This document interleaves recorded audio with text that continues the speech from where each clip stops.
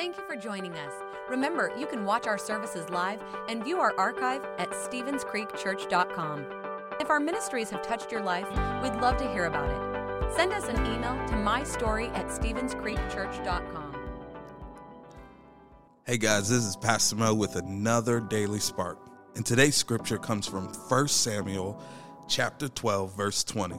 And it says, "Don't be afraid," Samuel reassured them. "You have certainly done wrong, but make sure now that you worship the Lord with all your heart and do not turn back."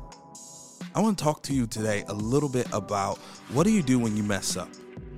And I want to encourage you to run back to God.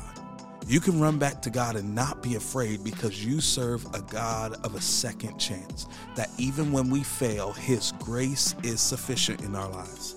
That when we come back, we need to make the changes from our heart. Behavior modification without heart transformation will lead to us making the same decisions again. So make the changes from your heart and ultimately don't turn back. When the Son has set you free, you can be free indeed forever. Let's pray. God, thank you so much for today. Thank you for being a God of a second chance. Help us to embrace your grace today and run to you. In Jesus' name, amen.